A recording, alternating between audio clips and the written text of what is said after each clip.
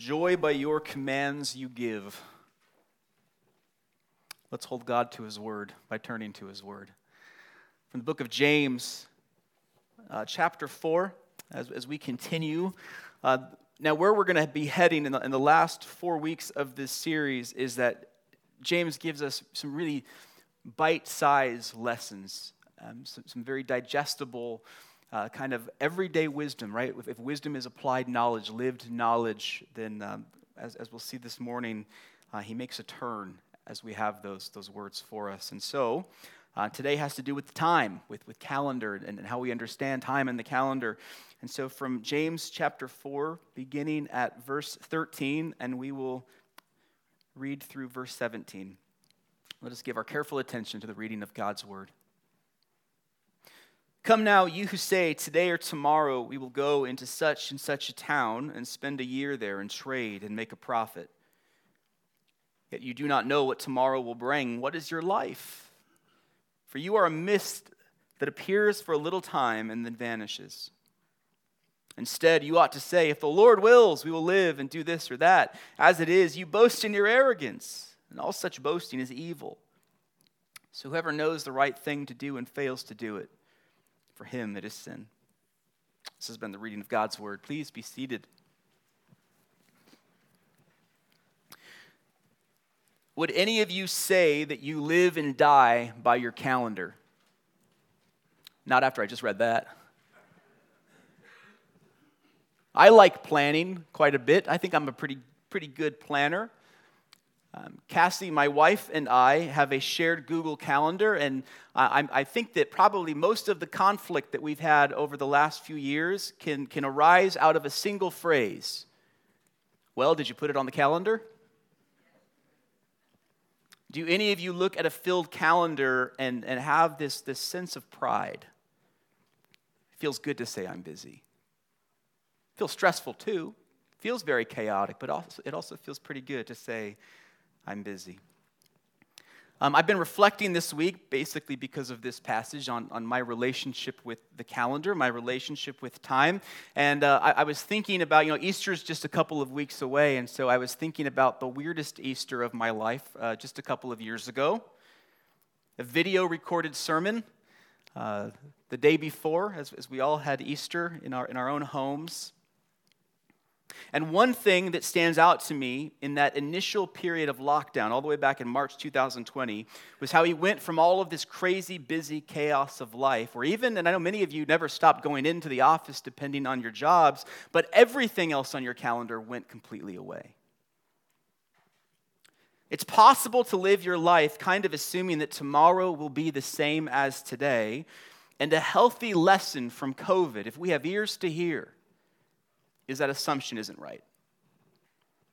We're still feeling the impact of the pandemic.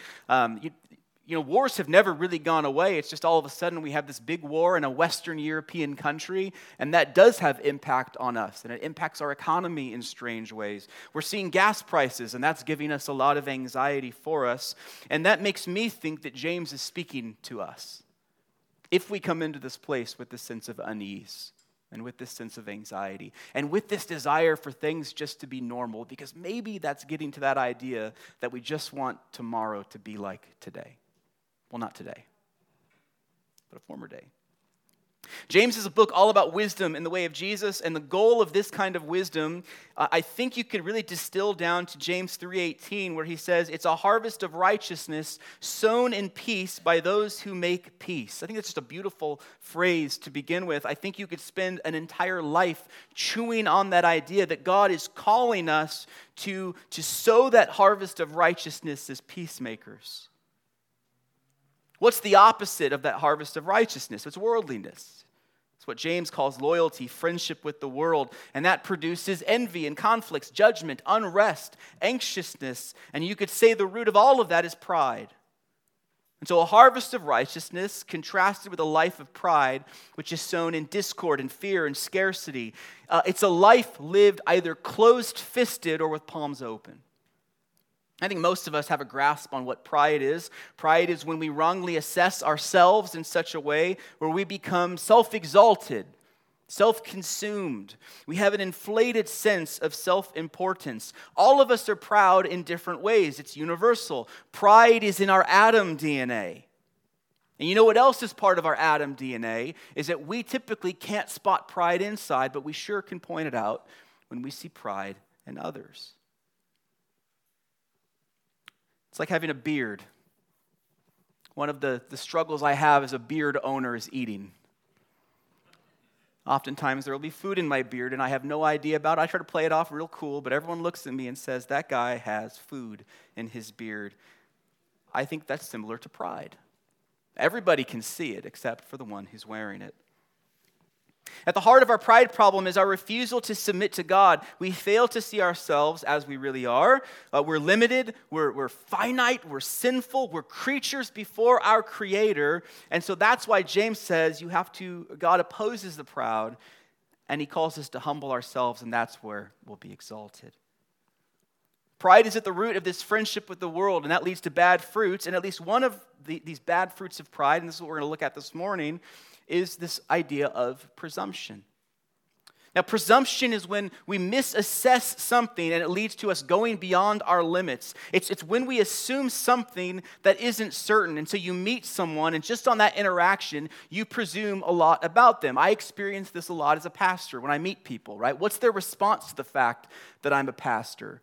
I get very nervous about this sitting in the barber's chair because I don't know their relationship with the church, and they have a very sharp instrument, right? And so they find out very quickly that I'm a pastor. I have a sweet barber now. She gives me a discount. She calls me a first responder of the soul. But she's also presuming, isn't she? Because there are some bad pastors. So she's presuming as well. Well, that's what presumption is, right? We misassess something. We go beyond our limits. Presumption is also a form of pride where we act outside of our limits. I think anytime we say to someone, who do you think you are? We're judging that person to have presumption. And like pride in general, it's easy to see in other people, but it's hard to see in ourselves. So 2 points this morning as we work through James chapter 4, these few verses in 13 to 17. We're going to look at the pride of presumption, and then we're going to look at the humility of surrender. All right, so first of all, the pride of presumption. Look at verse 13. James puts his finger on this idea of misassessing our limits, right? He says, "Come now, you who say, today or tomorrow, we will go into such and such a town and spend a year there and trade and make a profit." In order to make his point, James paints this picture of a guy. He represents really all of us who have this same sort of attitude of presumption. So this is a businessman, and he's about ready to make some deals. And James says in a very forceful way, "Come now." Now, this doesn't necessarily come across very strong in the English language, but it's something similar to like a prophetic admonishment. It's almost more similar to a woe are you. Come now. This is serious business. James is speaking strongly here. And the reason that this businessman who is standing in for all of us, why does he have this overconfident attitude? This attitude where I control my life, I control my future, it's my time, I control it. It's my activity. I'll determine what I do, and I'll determine my outcome. And beyond that, I have the right to do with my life whatever I want. It's my life, my time, my career, my money, my identity, my future. That's the presumption that James is putting his finger on. Does that sound familiar? Most of us in America live like this, right? Aren't we taught to live like this? This is the air we breathe. This is the culture in which we live. This is the normal way. We are taught to live this way. We need to be planning our lives, especially when we're young, right? What are you going to do with your life? You need to study to get into this school in order to do this career, in order to have this kind of family life, or if you already have the family life, you need to prepare for kids. What's the first question you have when you're holding your newborn first child? How many more are you planning for? We live with this environment of presumption. Most of us use a calendar. We have months and months of activities planned out. We know what our life is going to look like, or we think we do, next week, next month, 6 months, a year. We typically plan our lives as if we're in control and as if all of our time belongs to us. This is the spirit of the age. This is the self-help section in bookstores. This is a life coach. This is the message of a lot of preachers, a lot of professing Christians who kind of double as voices of self-help. You just need to take your life by the reins and God will make everything happen for you. It's William Ernest Henley's poem, how it concludes in his poem Invictus, where it memorably closes, I am the master of my fate. I am the captain of my soul. That's the wisdom of the world. That's the wisdom of America. And what does James say? Come now. Come now, you who say. We don't own our lives, and that's presumption that we think we do. We don't control our future. We belong to God, and it is presumptuous to think that we are in control and that we get to do whatever we want with our lives. And so we need to reassess the wisdom of the world. Maybe it's not so wise. We need to reassess the message that we are the captains of our own ship. And that's what we see in verse 14. You do not know what tomorrow will bring. What is your life? For you are a mist that appears for a little time and then vanishes. So James confronts this pride of presumption, and he does it in a couple of ways. We lack two things. We lack two things. We lack knowledge and we lack control. So first of all, we lack knowledge. We don't know what tomorrow will bring. It's that simple. We can't plan our lives out and then make it happen. It's just not possible. You can guess, you can bring out all of the data, but you cannot know what tomorrow will bring. Not even the most diligent, intelligent, hardworking, most powerful people in the world can guarantee their future in any way.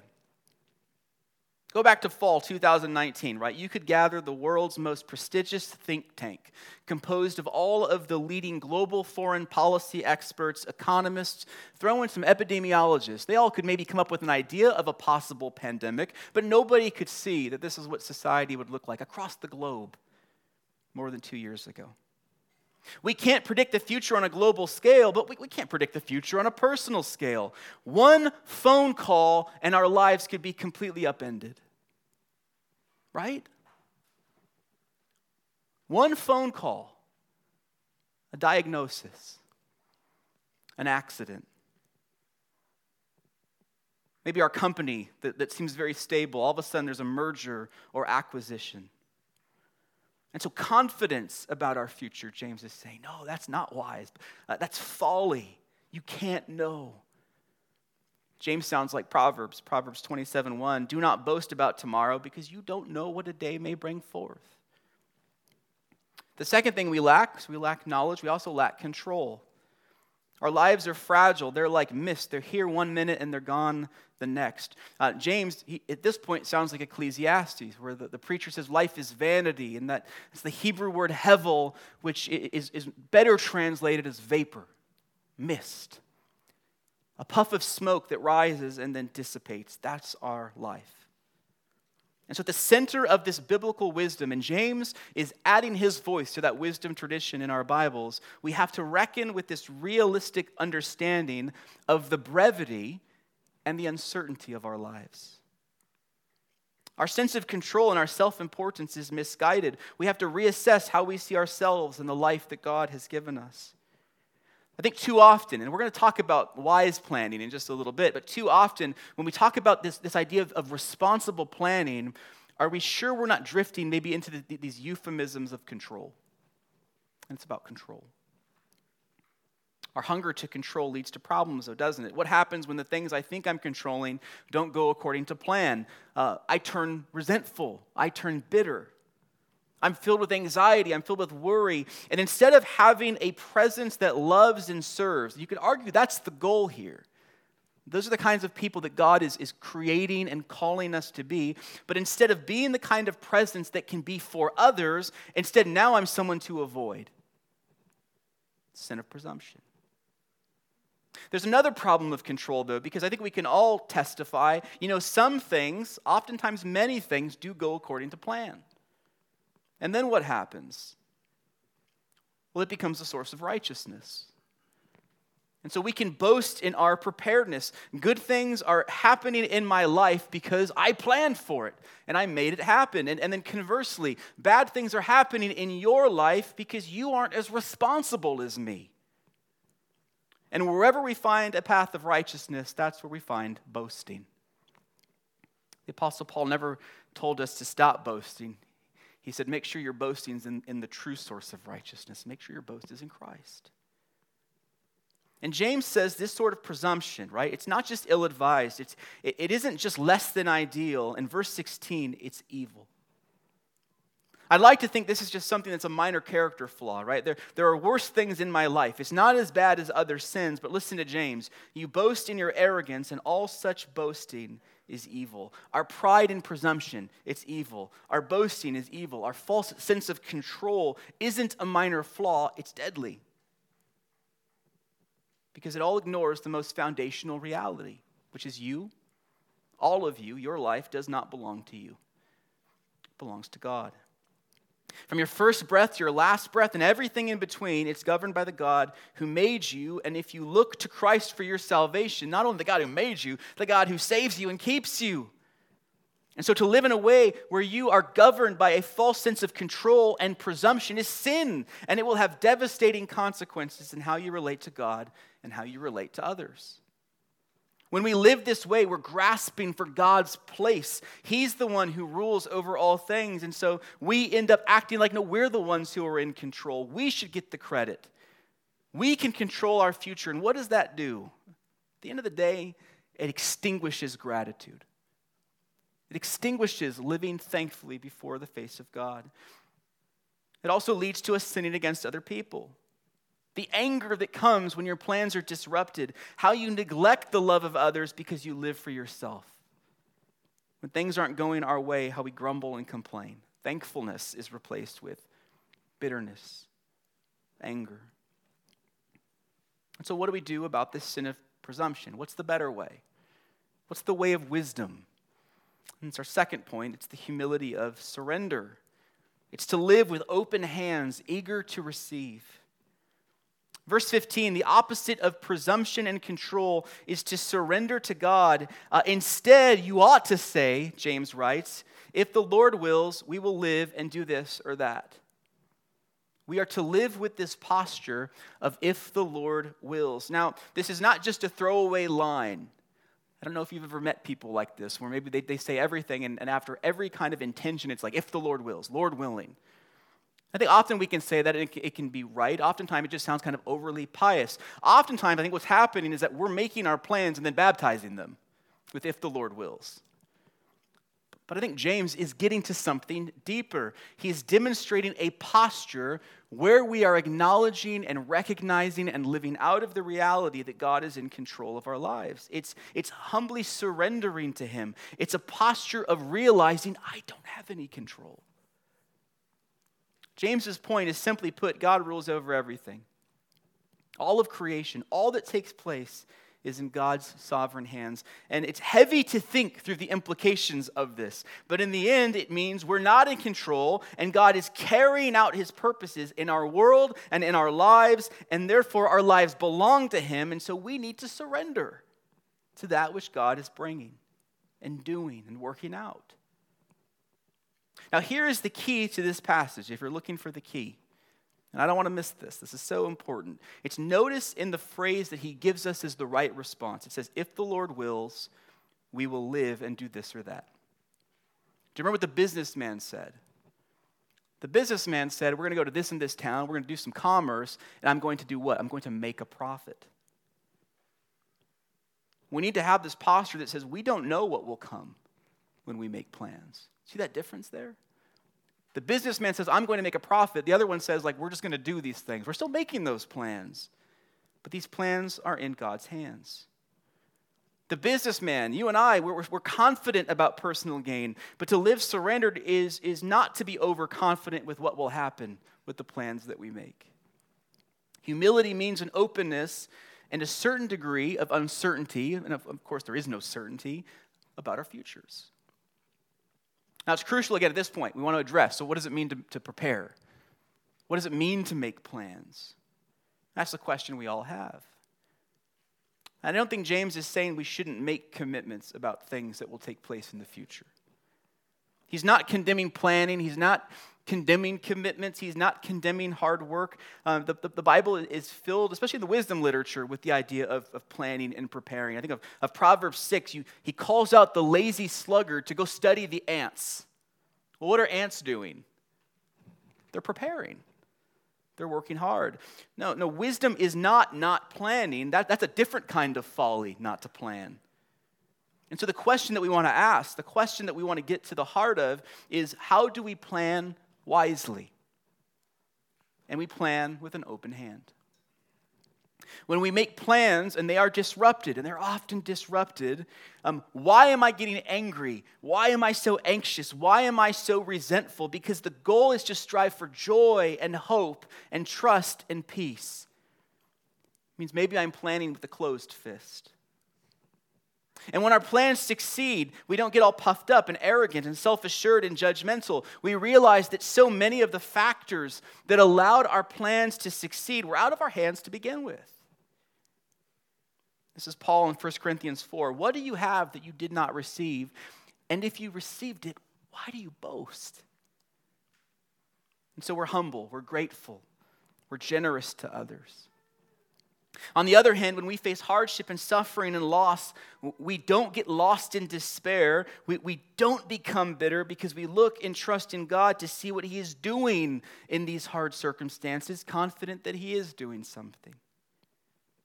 We plan and then strive, regardless of the outcome, for contentment, knowing that in feast or famine, in the valley of the shadow of death, or by lush green pastures, the Good Shepherd is with us. Now, how in the world can we live like that? How can we live like that? Maybe you're saying, I get I'm supposed to surrender. But how do I embrace whatever God brings my way?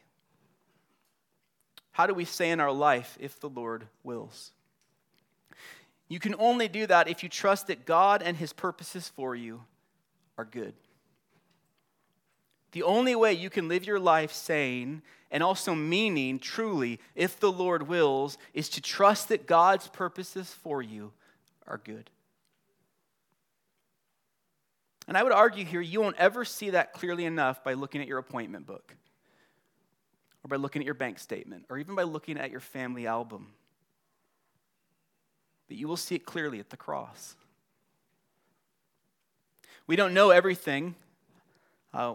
We don't know everything we need to get through in this life, but we can know God is good as we go through what He brings in our lives.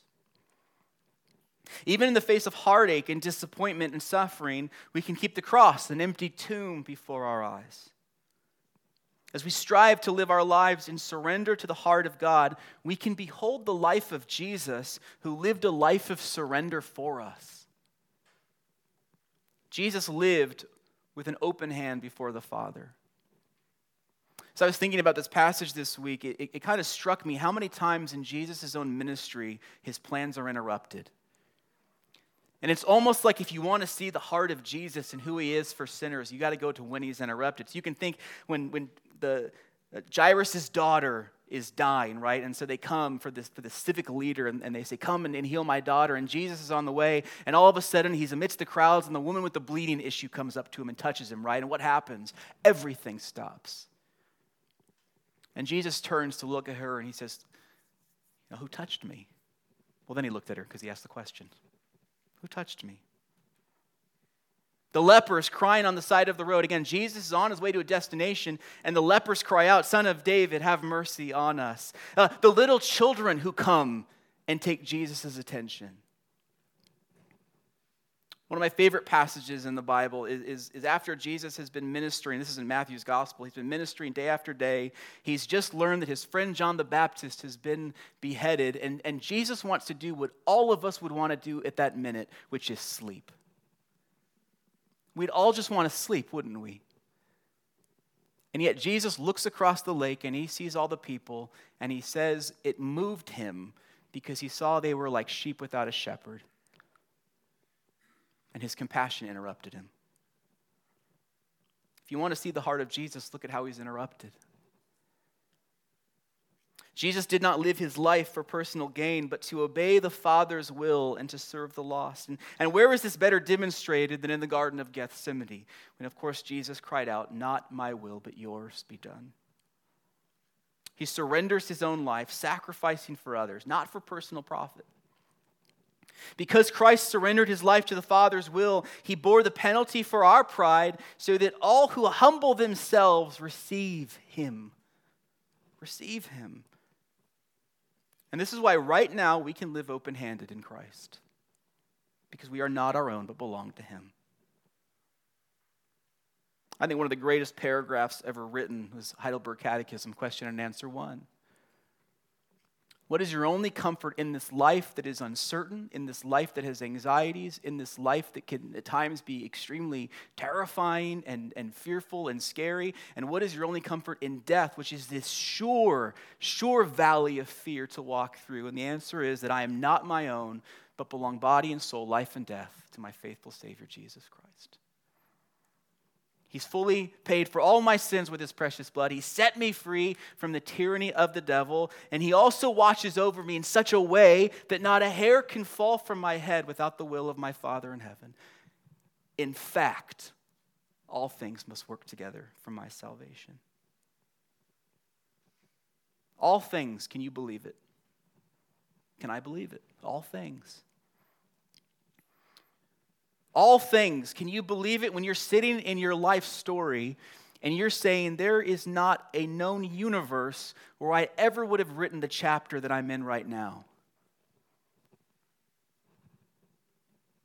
But God's written it.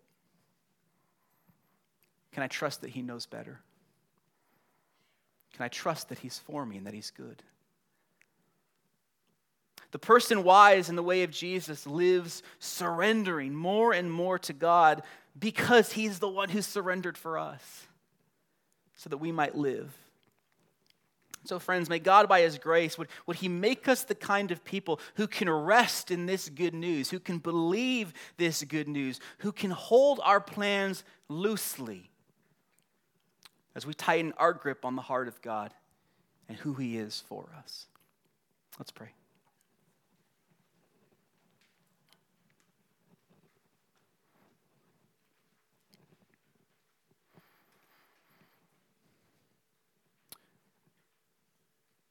Lord, I confess this seems like a pretty easy message to intellectually grasp, theoretically understand. When we get down to the bottom of it, we are daily confronted with our finitude. We are daily confronted with just how limited and feeble we are. We can look back over so many plans that never came to fruition. So many left turns in our life that we never would have planned, and yet here we are. And so we can acknowledge the truth of this passage, and yet we also have to grapple with the anxiousness and the restlessness and the resentment and the bitterness that too often we still live as if we do have that control. As if we can have this kind of purpose for our lives that we can create, that we can achieve. And so, Lord, would you use this word that you have given us to hack off our pride?